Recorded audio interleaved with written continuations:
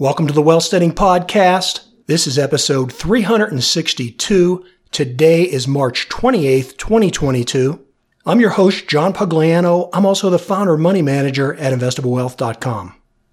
Today I want to do a quick episode and I want to focus on a question I've received from a lot of people. This is something that I've been warning about for a long time, and it's why bond funds can lose money. And effectively, again, this is what I've talked about for many years now about how bonds are not safe. Certainly not as safe as Wall Street implies them to be. We'll get into all this in a second. Just in terms of a quick market update, specifically when looking at the S&P 500, year to date, as bad as everything has been, and I could run down the litany of things, the never-ending COVID, inflation, Federal Reserve raising interest rates, extremely high energy, oil, gas prices, and geopolitical instability with Russia invading Ukraine. Even with all that, in the last 3 months, S&P 500 is only down year to date less than 4.7%. I never like to see the market go down, but it goes down all the time. The market never goes straight up and to the right. There's always variability. There's always volatility. And to me, the optimistic side of me looks at this and says, man, they've thrown everything at us, including the kitchen sink. And yet, year to date, S&P 500 down less than 4.7%. Now, other indexes have done worse. The S&P 500 pretty much at its lows put in an official correction, being down more than 10%. Things like the NASDAQ, the mid caps, the Russell 2000 small caps, they pretty much more or less, depending on which of those indexes, they went into a full bear market status. But again, the optimistic side of me says, hey, it looks like possibly we could have put in a market low, and if we did, things really weren't all that bad. You can look at all those indexes I just talked about. Most of them look like they are now firmly above established mid and long-term levels of support, and that doesn't mean that tomorrow they'll be making all-time new record highs, but it does mean that we're pretty much within the range of where the market's been over the last 6 months or so. And again, when you consider all the series of unfortunate events that have rolled out in the last 3 months, that's not too bad. And in fact, the point I want to make today is that not only is it not too bad, but if you compare the S&P 500 to most bond funds, you'll see that although the S&P 500 is down a little bit year to date, those bond funds are down more, and in some cases, depending upon the duration of the bond, it's down significantly more. That comes as a great surprise to a lot of people, but it shouldn't. The reason it does is that Wall Street always talks about bonds as being, quote, safe, and how you should have a balanced portfolio where a certain part of your investment should be in bonds. Generally, the formula that they use is your age. So your age would represent the percent of your portfolio that should be in bonds, and that's to have a age-adjusted level of risk built into your portfolio. That's essentially the concept behind these target date retirement funds. As a side note to that, take a look at those funds, look at the annual management fee on those target date funds, and compare it to a pure index fund like the S&P 500. You'll generally see that those retirement target dates are more expensive, and in a lot of cases a whole lot more expensive than a simple index fund. I personally would always recommend the index fund. A lot of reasons for that, but the big reason is what we're discussing in this episode, which is that bonds are not safe, specifically bond funds. How about I digress? Let me jump back here and talk about that age-adjusted risk for your portfolio. So the Wall Street narrative is that if you're 90 years old, 90% of your portfolio should be in bonds. If you're 20 years old, 20% of your portfolio should be in bonds. That gives you a balanced approach. Well, I think that's a myth. I think it oversimplifies a very complex situation. But like all myths, it does have an element of truth to it. And the truth has been, bonds have almost always, over these last 40 years, presented at least some level of safety over the general market, not because bonds are intrinsically safe, but because over the last 40 years, interest rates have either been in decline or stagnant. Now, the era of declining interest rates is likely over, and that's why for a number of years I've been warning that bonds are not safe. Now, there are many aspects of why bonds aren't safe. There's the element that the issuer of the bond could default.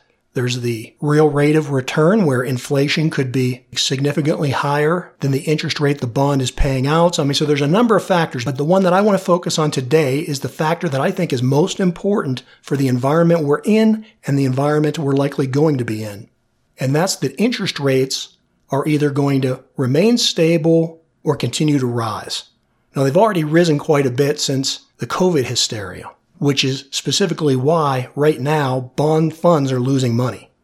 And the bottom line on all this is that the price of a bond is inversely proportional to the interest rate. So as interest rates go up, the value of the bond goes down. And as interest rates go down, the value of the bond goes up.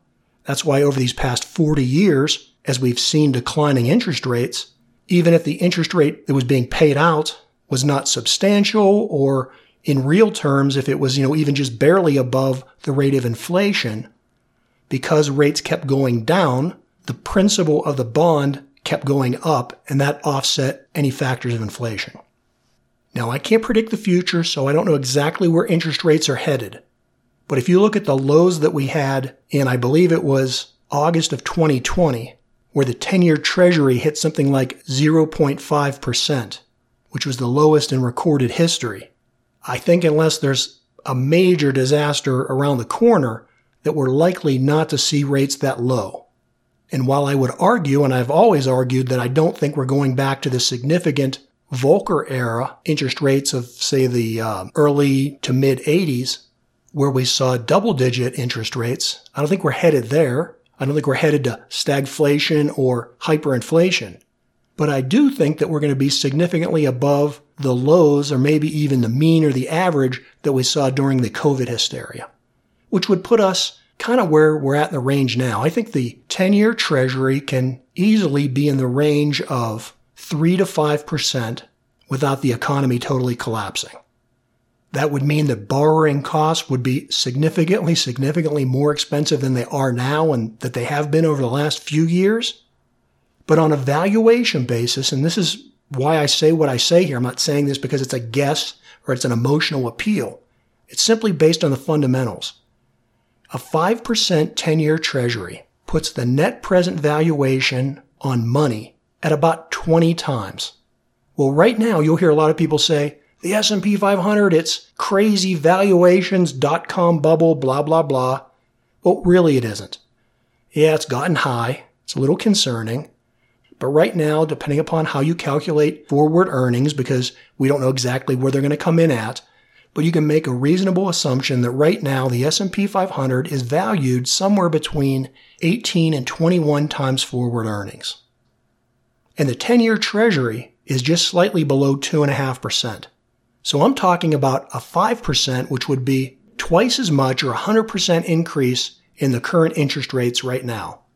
That would put the valuation of bonds, specifically U.S. Treasury, the benchmark, at about a 20 times earnings, which would put it on par to where S&P 500 earnings are now. And if you think that the number I'm throwing out is incidental or not correlated between valuations on the S&P 500 and real long-term valuations on the 10-year Treasury, then go back over these last 50 or so years, and specifically about the 80s through the mid-2000s, and you'll see that they correlate pretty darn close. And that's really where that 16 and a half time average valuation from the S&P 500 comes from. The reason that we've seen such a high valuation on the S&P 500 is what I've been talking about for years, is because we've had such an extremely low interest rate environment, an interest rate environment that through most of that time has been artificially manipulated by the Federal Reserve. Artificially low interest rates means artificially induced higher valuations for stocks. But it doesn't mean that we're in an end-of-the-world market crash .com overvaluation. Because remember, I'm talking about a valuation on the S&P 500 that's around 20 times. And that's where bonds would be if they doubled from here. But right now, with the 10-year Treasury being right around 2.5, which is still significantly higher than it's been any time in the last 2 years, The 10-year Treasury's bond valuation is 40 times. Remember, the S&P 500 is somewhere between 18 and 21. So does the S&P 500 have a high valuation? It sure does, but it's still about half of what bonds are. In fact, rates right now are higher than any time that they've been since April of 2019. What's that, 3 years? And although they could go higher, I don't think they'll go significantly above 5% anytime soon unless we do get into some type of a long-lasting hyperinflation environment. And the reason I don't think that they can go significantly above 5%, or for that matter, really even get much to or beyond 5%, is if you look over the last more than 20 years, so more than 2 decades, being at or above 5% has only occurred about maybe 25 or less percent of the time over these last more than 20 years. And in fact, the last time interest rates on the 10-year Treasury have really even been at 5% was before the financial crisis. So you've got to go all the way back to 2007 before we even get to the last time that we hit 5%. And prior to that, rates were only at that level for very minimal periods of time since the terrorist attacks of 2001.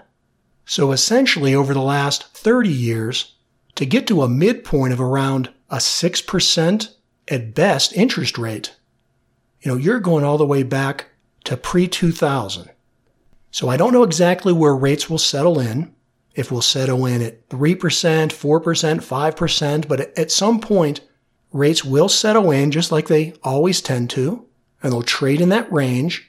And in fact, if you go back and read my book, The Robots Are Coming, which, wow, I guess it's been 5 years ago that I published that book, I made the argument in there that because of technology and also because of demographics, we could be in a long-term depressed interest rate environment, and where a lot of people think that that's impossible because of what we've seen post-World War II, the fact of the matter is that if you go back to the Reconstruction that followed the Civil War, all the way up to just before World War I, the U.S. economy was in that long-term, fairly stable, very low interest rate environment, and this is at a time when we saw major expansion and growth in the U.S., driven by 2 primary factors. Number one, an increase in population, and more importantly, an increase in technology, right? This is basically the flourishing of the Industrial Revolution occurred during this period of time. Now we are in that 3rd or 4th or 5th Industrial Revolution, depends on how you want to look at it. Again, that's what my book was all about. But the wild card, and the thing that's different this time, is that we have declining global population. That's likely to maybe keep interest rates even lower than they were during that 90 or so period of years from the Civil War to World War I. Haha, but I digress. Okay, final point here. Bond values are inversely proportional to interest rates. If interest rates go up, bond values go down. If interest rates go down, bond values go up. Right now, year to date, what did I say earlier? S&P 500 is down less than 4.5%, 4.6%, something like that. Well, the 10-year Treasury is up some 35 or so percent. And so depending upon what duration bond fund you're in, you're most likely losing money. And just as a simple comparison, looking at the 20-year U.S. Treasury bond, and that's a simple comparison because that trades under a ticker symbol of TLT, which is an ETF that tries to track that 20-year Treasury. But with interest rates being up some 35% and the S&P 500 being down 4.5%, 4.6%, the 20-year Treasury ETF is down by more than 12.5%. So think about that. Remember, bonds are supposed to be safe. How can they be safe if that during this crisis time that we're in, where the S&P 500 is pulled back 4.5%, 4.6%, how can a bond fund that's 20 years, that's U.S. government guaranteed, that's supposed to, quote, be safe, how can that be down over 12.6%? And again, depending upon your duration, you may find that your bond fund year to date is down significantly more. The fact of the matter is, bonds are not safe. It's a myth that Wall Street perpetrates, and I won't go into the reasons why they do that. I'm sure you can figure them out on your own. But like any investment, whether it's bonds or the stock market or crypto or real estate, whatever you're investing in, everything comes with a risk, and you should always invest with caution. Hey, as always, this is John Pugliano wishing you the very best returns.